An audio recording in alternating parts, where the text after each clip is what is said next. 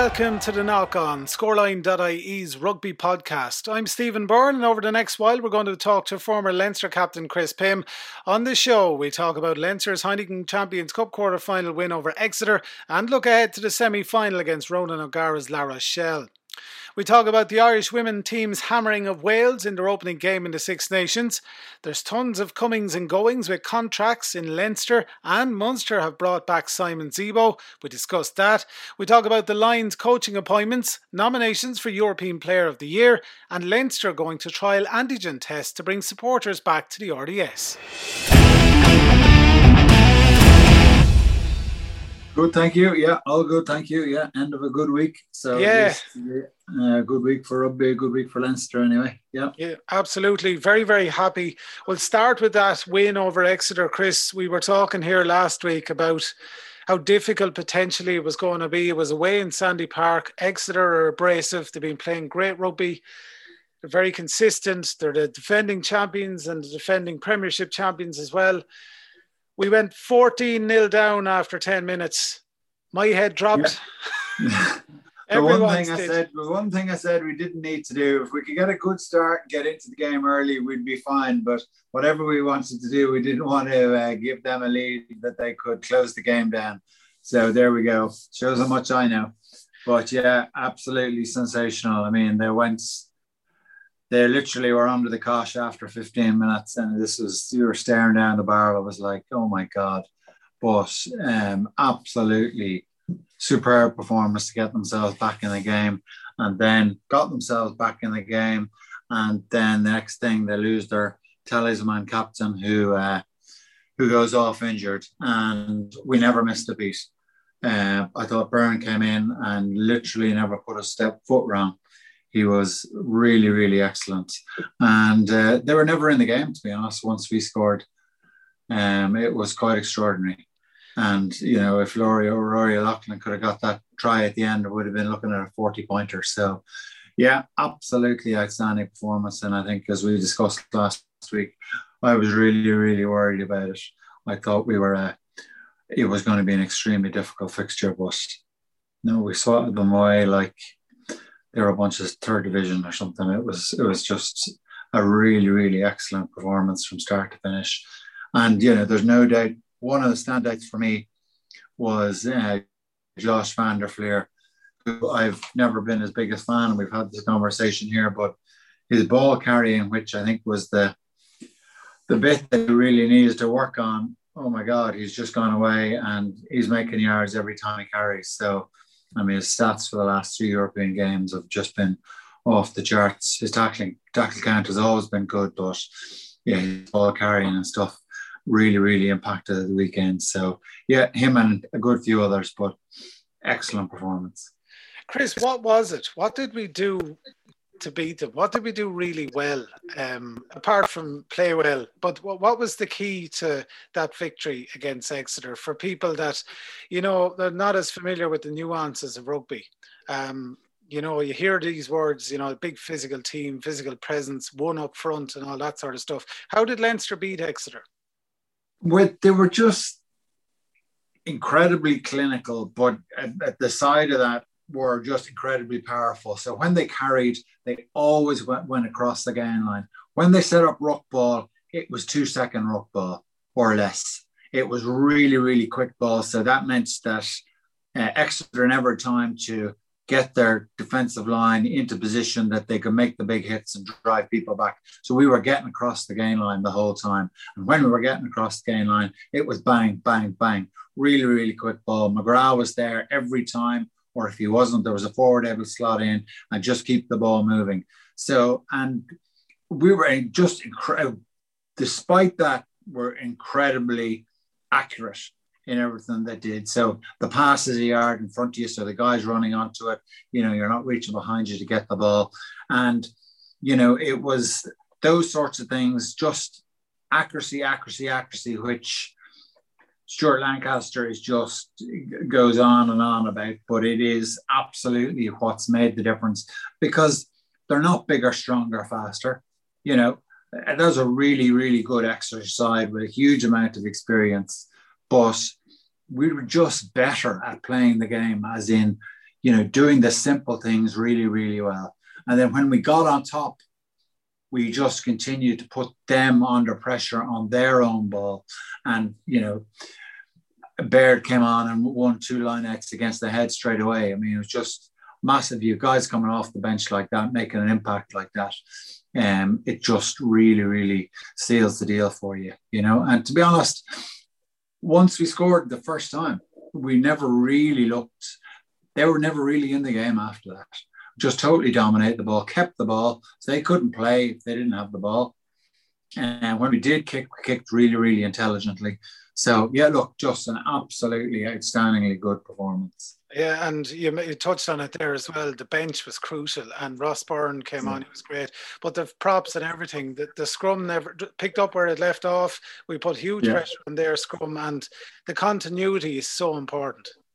Yeah, absolutely. That's the difference, that every pass is so accurate that you guys aren't looking behind them to catch the ball or stretch to get the ball. It's absolutely in the hot zone, and they're banging onto the ball. So yeah, look, really, really impressive performance, and yeah, look, fantastic to see them. And they've set up a very intriguing fixture with La Rochelle on the 2nd of May. So yeah, looks fantastic.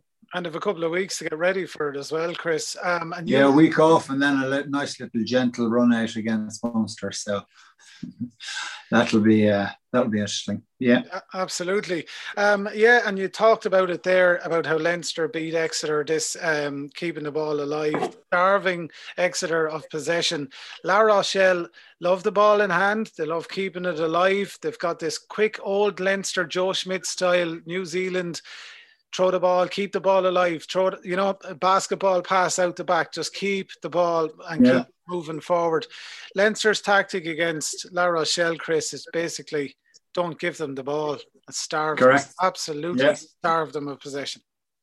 Yeah, absolutely. Yeah, no, you're right. And both sides will be trying to play the same thing. And I actually heard O'Gara interview the other day, and he goes on about this KBA, keep the ball alive. So, that's absolutely, you can see them starting to play that way and started getting into Roger's mindset of how he wants the game played. And I think we discussed last week as well that, he's saying that they're very much on a journey. They're nowhere near where he would like them to be or sees them going to be. It'll be another year or two before they get there. So that's fantastic news for any La Rochelle fans, but hopefully we'll be catching them early enough in their journey that we can turn them over. So yeah, really, really intriguing game. But look, fingers crossed we'll do a job. But we'll worry about that in a couple of weeks' time when we see who's still standing. Absolutely. So that was nicely done as well. And just to tie in a point with that, really, Chris, just before we move on, off the back of that, you had a couple of Leinster lads nominated for European Player of the Year. This is how it works. So you're into the last 4 teams, and they pick 4 players from each team. And obviously, if Leinster win the Champions Cup, it'll be one of those guys. And you've Robbie Henshaw, Tyke Furlong, Josh van der Flier, and Hugo Keenan, all deservingly on that list as well. Yeah, no question about that. They've been absolutely sensational, the 4 of them. So I think it's credit to all of them. There's none of them that you would complain about getting on that list. That's for sure. Yeah, there've been 4 of them been excellent. You could probably throw in another 4 without looking too hard. But yeah, fantastic. And let's say another couple of weeks to go. We'll see who comes out the winner there. Absolutely. I mean, we have to talk about Ulster as well. They're going to play Leicester in their semi-final of the Challenge Cup. So their hard work this season and their development has been rewarded as well. A bit of an arm wrestle of a match as well, their quarter-final, but they got out on top against Northampton and, on to Leicester Tigers. And they're looking well. They did. Well. I actually saw the game, and they did. They kind of huffed and puffed a little bit, and I thought halfway through the second half they were going to throw it away. But because they looked the better side the whole way through. But a bit, I suppose the difference between them and Leinster is that they just don't have. They have some beautiful broken field runners, but they just don't have the accuracy that Leinster have, particularly in the back line. but certainly Balakoon and Hume and obviously Stockdale, there's some serious game breakers there. If they can just get their shape wouldn't be quite as good as Ulster's, or wouldn't be as good as Leinster's either. But look, they're in a semi now. I don't think there's anything in Leicester they'd be particularly afraid of. So yeah, look, I give them a great chance. Chris, moving on to women's rugby as well. The Six Nations got underway at the weekend. After all the chat that it could be cancelled and there's all sorts of things going on, it's been pushed back later in the calendar. Ireland had only played 2 matches, competitive matches in 14 months. They go to Cardiff, to the Cardiff Arms Park, and they hammer Wales 45-0. Megan Parsons was absolutely fantastic on the day as well. What a start. Yeah, look, absolutely sensational. And, they took every chance they got. They were absolutely coasting at halftime and probably just took their foot off the gas a little bit. But I mean, yeah, look, they've set up what looks like an intriguing fixture against France this weekend. So, look, looking really great. So bring it on. Yeah, absolutely. Fantastic stuff as well. And we were talking about it, I think, was it myself and yourself. I was talking to Des Kavanagh, actually, interviewed him on the show last weekend, the IRFU president, of course, Carlo Man as well. He says the new facilities that they have, that the Irish rugby team have, the new indoor training facility as well, has really added that extra layer to their preparations as well. Good or bad weather, you can go inside and practice on the half pitch inside and all that stuff. Yeah. It just all bodes well as well. For the sides, and I think with the preparation for the Women's Six Nations, they felt because they hadn't had much competitive game time that they might be undercooked going into it. That was all the chat during the week, but they had, not that they've overtrained, but they certainly were prepared well enough for that Wales match, and that was great to see, and it'll obviously give them a huge amount of confidence too, that we went in there, we weren't half cooked or undercooked going in, we were actually better prepared than we thought.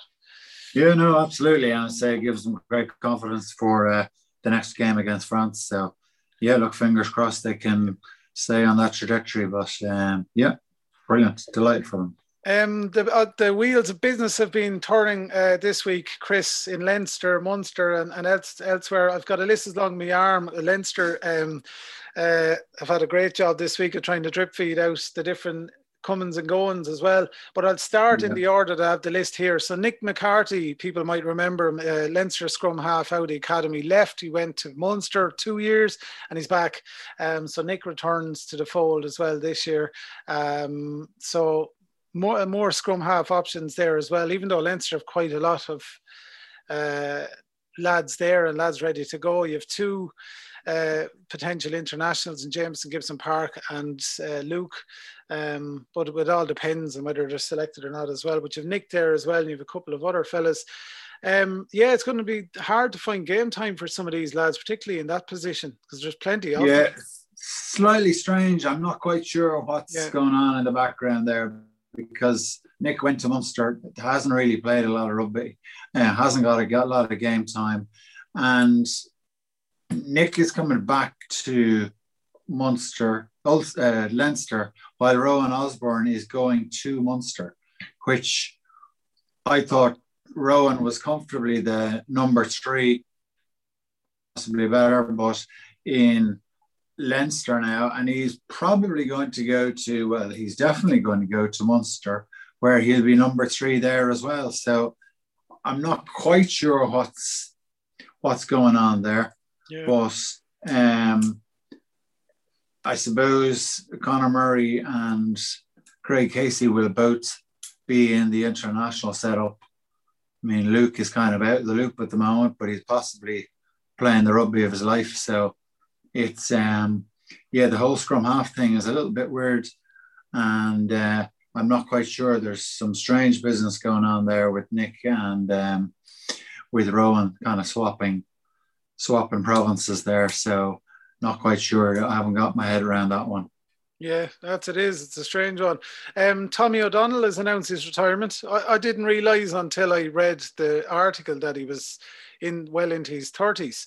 I thought he was much younger. Just an assumption I had as well. So I was a bit surprised to see that. But that's a bit of a loss for Munster, of course, in the back row again, following after CJ Stander. Yeah, no, and he's been a great soldier for Munster, to be fair, and probably a little bit unlucky international level, but he's had quite a few injuries and stuff. So I'd say his body's screaming at him a little bit to give him a bit of a break. So, and I know he struggled this year as well, and obviously with Coombs coming through there as well, his opportunities are probably going to be less and less as time moves on. So I'd say Munster probably helped him make the decision there as well, with Peter O'Mahony getting his 2-year deal as well. So just not sure how much Peter O'Mahony will be involved in the Irish setup going forward, even though they've given him an Irish contract. And that will, so if he doesn't, given what we have at open sides in Leinster, you'd wonder Tommy may struggle for game time in Munster, where he's struggled this year along with getting game time, obviously with injury as well. So yeah, good player, great career. He can certainly go out with his head held high. Yeah, it goes back to our point on previous episodes. And we'll talk about it more in depth now in a second about Simon Zebo's 1-year contract, but Peter getting 2 with the IRFU is still a great piece of business, considering the 1-year deals that are being handed out and everything else at the moment. It's all a bit mad, but a fair play to him. He's still worth. He's a great player, Peter is, and a huge servant to Ireland and Munster as well, and lots still left in the tank for him too. Leinster signing Samoa prop Michael Alalatoa as well from the Crusaders. I heard of him briefly, bits and pieces, and I went digging during the week. Wow, he's a good bit of stuff. Oh, he is pretty handy. He's a good bit of stuff. Yeah, I've seen most of the New Zealand Super Rugby stuff. It kind of ties in with my early morning. I stick them up on the rower there when I'm doing a bit of training. But look, he's a good bit of stuff. That's a good bit of business, and certainly doesn't leave them weak in the tight head area, given that they have Tig and Porter there as well. I suppose some of the conversation has been with Cian Healy coming maybe towards the end, whether they'd look at switching Porter back to Loosehead. So yeah, look, we'll see what happens there. But it's I think it's a good bit of business. There's no doubt about that. Absolutely, he's not an award winner, but he's a trophy and a cup winner with his club as well. So he's plenty of experience, but he'll be probably the go-to guy for the Pro 14. Your starting prop or your starting tight head there as well. You've got the likes of Tom Clarkson who's signed as well, waiting in the wings, but there's probably too much of a gulf between the two internationals down to Tom Clarkson, so that's where Michael comes in as well. There's a lot of talk about the Irish props. So you've Cian Healy, like you've the depth charts on both sides, and tight head and loose head. You've Cian Healy. You've a couple of guys on that side. Michael Bent obviously must be leaving then at the end of the season. It would look that way, wouldn't it? Yeah. Yeah, with the trophy lift and all that sort of stuff as well. And Scott Fardy was there too. Devin Toner hasn't a contract yet, but I think they'll probably keep him. He'll probably get another year or two contract, definitely a year anyway. It's not announced yet, but we're probably expecting him to be. We're into. Yeah, I'd be surprised if they don't give him another one. I mean, I read an article say that he'd be quite happy to go away and play a year or two away if Leinster don't come back, but his preferred option was to stay. So yeah, I'd be surprised if they don't. Give him a 1 year, particularly he'd get loads of Pro 14 rugby. So, I would be optimistic as well that they give him something. This show is recorded on a Thursday, so there's every chance he's being signed by the time you hear this. So we'll just put that disclaimer in there as well.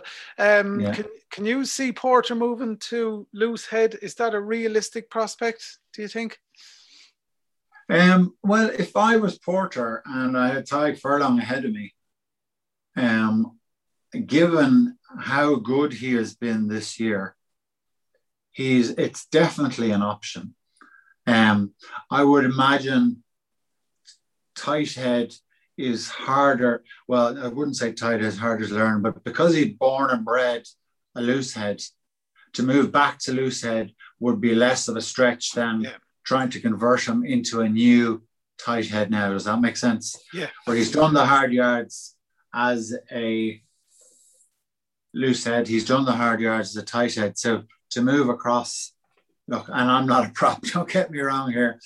I don't really understand the machinations, but certainly I would have thought he if as regards playing rugby and playing, at the highest level, it would be advantageous for him to maybe look at loose head certainly in a year or two. I mean, sure, Keane thinks he's another year or two in him. So it'd be really interesting to see what happens with the Lions. I'd be optimistic that he'll go on the Lions tour as a tight head. So the two of them then will obviously be fighting for that spot. But I think the other thing about going on the Lions tour is that as a bench option, I know you have two props on the bench now, but he does give you a little bit more flexibility in the event of a crisis. So I think, he certainly does that to him. But yeah, look, it'll be interesting to see what happens. But I think it's, Joe Schmidt used to say it was all about getting your best players on the pitch. And, if that means accommodating a lad maybe slightly out of position, but getting him on the pitch, well, then that's a price worth paying. Absolutely. And there's a good bit of depth on that loose head side as well. Keane Healy, you've Dooley, Ed Byrne. Yeah. Yeah, it's busy enough on that side as well. So there's plenty of competition there. So Michael Alatoa, looking forward to seeing him landing as well. The big news of the week, of course, was Simon Zebo is back at Munster. He's a 1-year deal, partly funded by the IRFU. Racing 92 weren't going to renew his contract. So yeah, he's back. There's mixed reaction to it. I know what the Leinster people are saying. There's a bit of slagging going on there as well.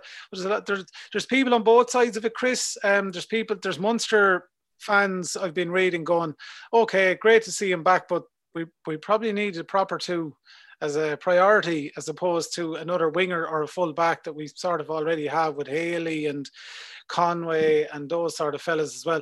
I don't know what do you where do you lie in all of it? I was a little surprised, to be honest, particularly the fact that the IRFU part funded it. So does that mean that Farrell will look at them again? I mean, he wasn't an overly popular choice for Joe Schmidt. Joe and him maybe didn't set it off the one. Zebo would have been a bit loosey-goosey for Joe's method. So it'd be interesting to see if Farrell would look at him again, given that he'll be 31 or whatever next season. So, but I mean, there isn't, given the way Hugo Keenan is going, it'd be very hard to see him getting slotted back in there now. And obviously their second choice preference up to this was Stockdale. But look, I mean, he's certainly a marquee player. He certainly brings the crowd out. He'll add a bit of entertainment and razzmatazz to the whole Munster setup, which is probably a good thing and is no harm. So, but yeah, I would imagine, although he says it every time he's interviewed, that he'd love to play for Ireland again, I would imagine that ship has probably sailed. Yeah, it's a funny one. Like you said, the IRFU have part funded it, so my thoughts is okay. They're going to almost feel like they have to pay him because they're paying him. But then you've got Larmour, Stockdale, Keith Earls, Hugo Keenan, and all those guys on both sides. James Lowe on those sides as well. And like you said, it's hard to see him popping any of those out to put Simon in. It's like Simon does, just to sort of qualify that point a bit better. What I mean is Ronan O'Gara was interviewed yesterday or the day before, and this is Wednesday during the week, and he said, right, Simon is great in unstructured play, but when you have a situation where there's a plan, and it's a very tight, comprehensive plan, that it just doesn't work. So he says, unless Munster loosen their strategy game or loosen their play a small bit to allow Simon to shine and Ireland, he says Simon won't, it's not going to work really, basically, is long and short of what he said. Which is, goes back to what I was saying about Joe Schmidt and stuff, that he doesn't thrive in a structured environment. So look, it'll be interesting to see, but it's an interesting bit of business, and it could end up biting Munster on the backside. But sure, we'll see what happens. And to say, he certainly helps bring the crowd in, so it'll be good for that if nothing else. Absolutely. So that was Simon coming back to Munster, and then we had a plethora, is the best way to announce it, of new contracts. So Dave Carney is re-signed, Ross Maloney, James Tracy, Tom Clarkson has been promoted to a senior contract. Lovely stuff. And then you have Jack Conan's re-signed, your man Scott Penny, Hugo Keenan, and David Hawkshaw has got a senior contract as well. Luke McGrath has re-signed. Shawnee Cronin, a bit surprised about, has got another contract, and Scott Fardy is to retire. And what I mean about Sean Cronin, I'm a huge fan of Nugget. I think he's a great player and everything. I thought he was going to retire. I just had it in my head that I don't know. I felt that he was being fallen out of favour a bit with Leinster management and everything, and I thought this might be the time to go. But he's a great player, plenty to bring to the team as well. And what's your overall feeling on those appointments in general? Look, I suppose the standout one for me would be Dave Hawkshaw. I think he has absolutely massive potential. He can play pretty much anywhere across the back line, or certainly out half or centre, inside or outside. So I'd be quite interested to see where Leinster actually see him. He obviously was really unlucky with injury. He was kind of almost out for a year, and he came back for the last couple of games there after Christmas, pretty much in the Pro 14, but was outrageously good and has, I think, huge ability. So really excited to see him stepping up and maybe getting a bit more game time. And maybe he's part of the 10 solution going forward with Johnny. I know you've got the two Burns there now as well. So, but and obviously Frawley. So it's there's a lot going on there, but it's going to be interesting to see what they do. But certainly, the whole piece around the hookers. I mean, my first two choice hookers would be Kelleher and Dan Sheehan, and they've re-signed Tracy and Cronin. So they clearly need 4 hookers, but it'd be really interesting to see where Tracy and Cronin sit in the hierarchy now, given that I know Dan Sheehan captained the 18 the other day. So, they obviously looking at him as a potential leader as well. So, really interesting to see both Cronin and Tracy get rehired, as it were. So, interesting bit of business there for sure. Yeah, Dan Sheehan is some operator. Very, very exciting prospect coming through as well. He's had a taste of it this season. I think he's had 8.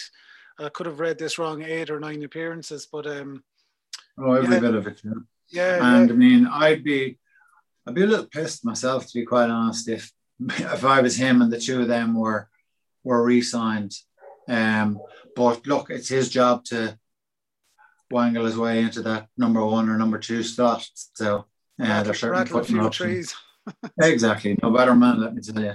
Yeah, and there's a bit of an issue with the hookers in Leinster in the sense that when it comes to consistency of darts, I know it's a small thing and it's the hooker's job, but there's been James Tracy used to be pretty accurate with his darts, and that fell by the wayside. Sean Cronin became brutal. To be fair about it, for a while, his presence around the pitch, his ball carrying and everything was where he sort of made up for that. But the straightest thrower I've seen in a while and most accurate would be probably Dan.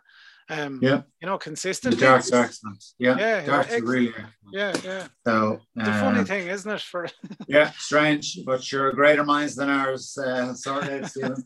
Yeah, best hooker I've ever seen, Jerry Flannery. For darts, anyway. So Scott Fardy's to retire. He's 37. That's not a huge surprise. Great servant. He's a Heineken Cup medal in his back pocket, 4 Pro 14s and a possible second Heineken Cup. We won't count our chickens yet. He's going to head back to Australia. So Ryan Baird, as if he wasn't promoted already, he gets right his prominence now. He's pushed right to the front, and sure, that's well deserved at the same time as well, Chris. There's no surprise there, I suppose. No, absolutely. But yeah, his involvement will be very, very much at international level as well. So they'll need a couple of. It'll be interesting to see what they do actually, because there's probably one or two young second rows like Jack Dunn and that sort of stuff. You'd kind of hope that they'll get a bit more game time, because with Vardy and Baird and obviously Toner and Maloney, Jack, who's a great bit of stuff, hasn't really been getting a lot of ball time. So yeah, a great opportunity for him. But delighted. I mean, Vardy has been an absolutely fantastic signing, a real pro, brilliant leader, and wish him all the best in his retirement. Absolutely. We'll talk about the Lions coaches in a second, but Leinster, just while we're talking Leinster, they submitted plans during the week. The first sporting organisation, I think, in the country to do it, to submit plans to assess the use of rapid antigen testing to basically get fans into the RDS. So they're going to use a test game, get about 2,000 fans back in. Obviously, the season ticket holders or previous season ticket holders will get priority there. But it's cool. If you look, basically long and short of it, Chris, is you get nominated to go to a match. You go up, you get your antigen test, you have to wait half an hour, you pass, you go in and you watch the match. Job done. Happy days. That's it. Sounds good. It sounds good. Yeah, no, I mean, the antigen testing is definitely, I actually am a bit surprised that it hasn't been a bigger part of the whole COVID management piece, to be quite honest. But I've test kits here in my kitchen. We do them on the lads when they're coming up and down from Dublin and stuff. So, and it's been brilliant. So, a real handy tool. So, I think it makes total sense. And I know in the UK they're looking at using them in workplaces and stuff like that. So I think certainly over the next few months they're going to become a bigger part of our lives. So fair play to Leinster, showing a bit of ingenuity there. So bring it on. Yeah, absolutely. And just to wrap up then, Chris, the Lions coaches.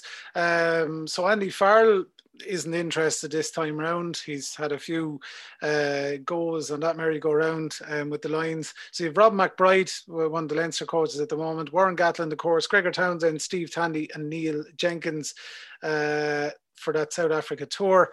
I don't know about you. This is not about the coaching ticket or anything. Just the whole sheen of the Lions and COVID and all the question marks and all. It's sort of really taken away from the whole thing this year, hasn't it? Just the crack has gone out of it because it's COVID and everything. That's my own opinion on it.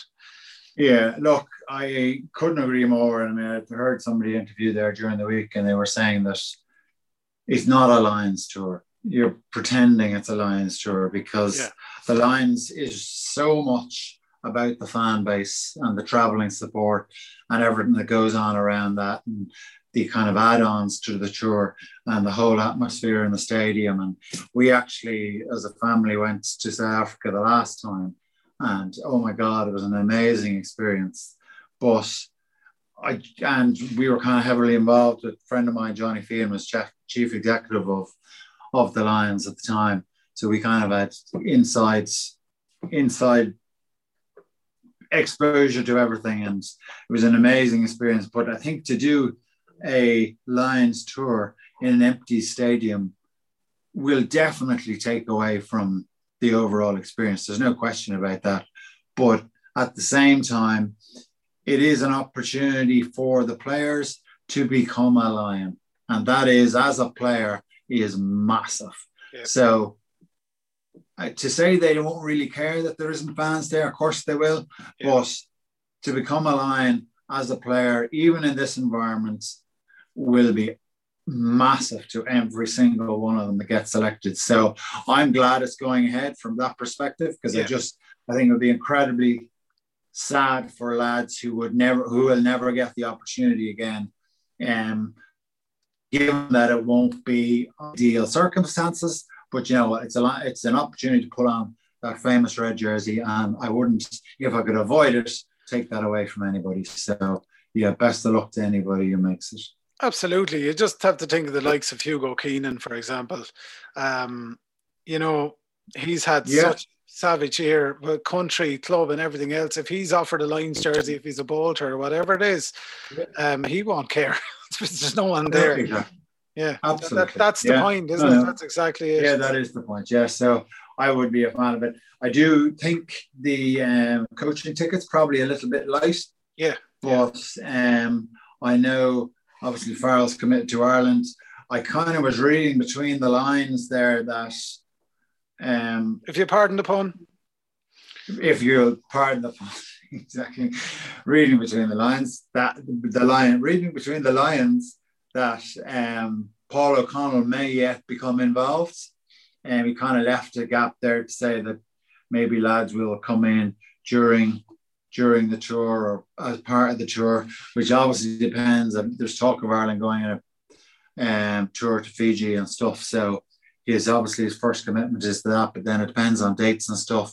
And if Ireland are home, well then Paulie might fly in for the last 2 tests or something like that. So I don't know, but yes, I certainly got the impression from the way Gatland was talking that he wouldn't be averse to a couple of guys joining the team as they went along, particularly somebody like Paulie, who is literally a legendary Lion and would absolutely add something to the party, given that he's a test winner in South Africa himself. So yeah, and one of the things, like you said, one of the indicators that he might become a Lions coach is he was asked who he thinks is going to captain the Lions this year, and he gave his opinions on it. Yeah, so Owen Farrell, I think he was mentioning.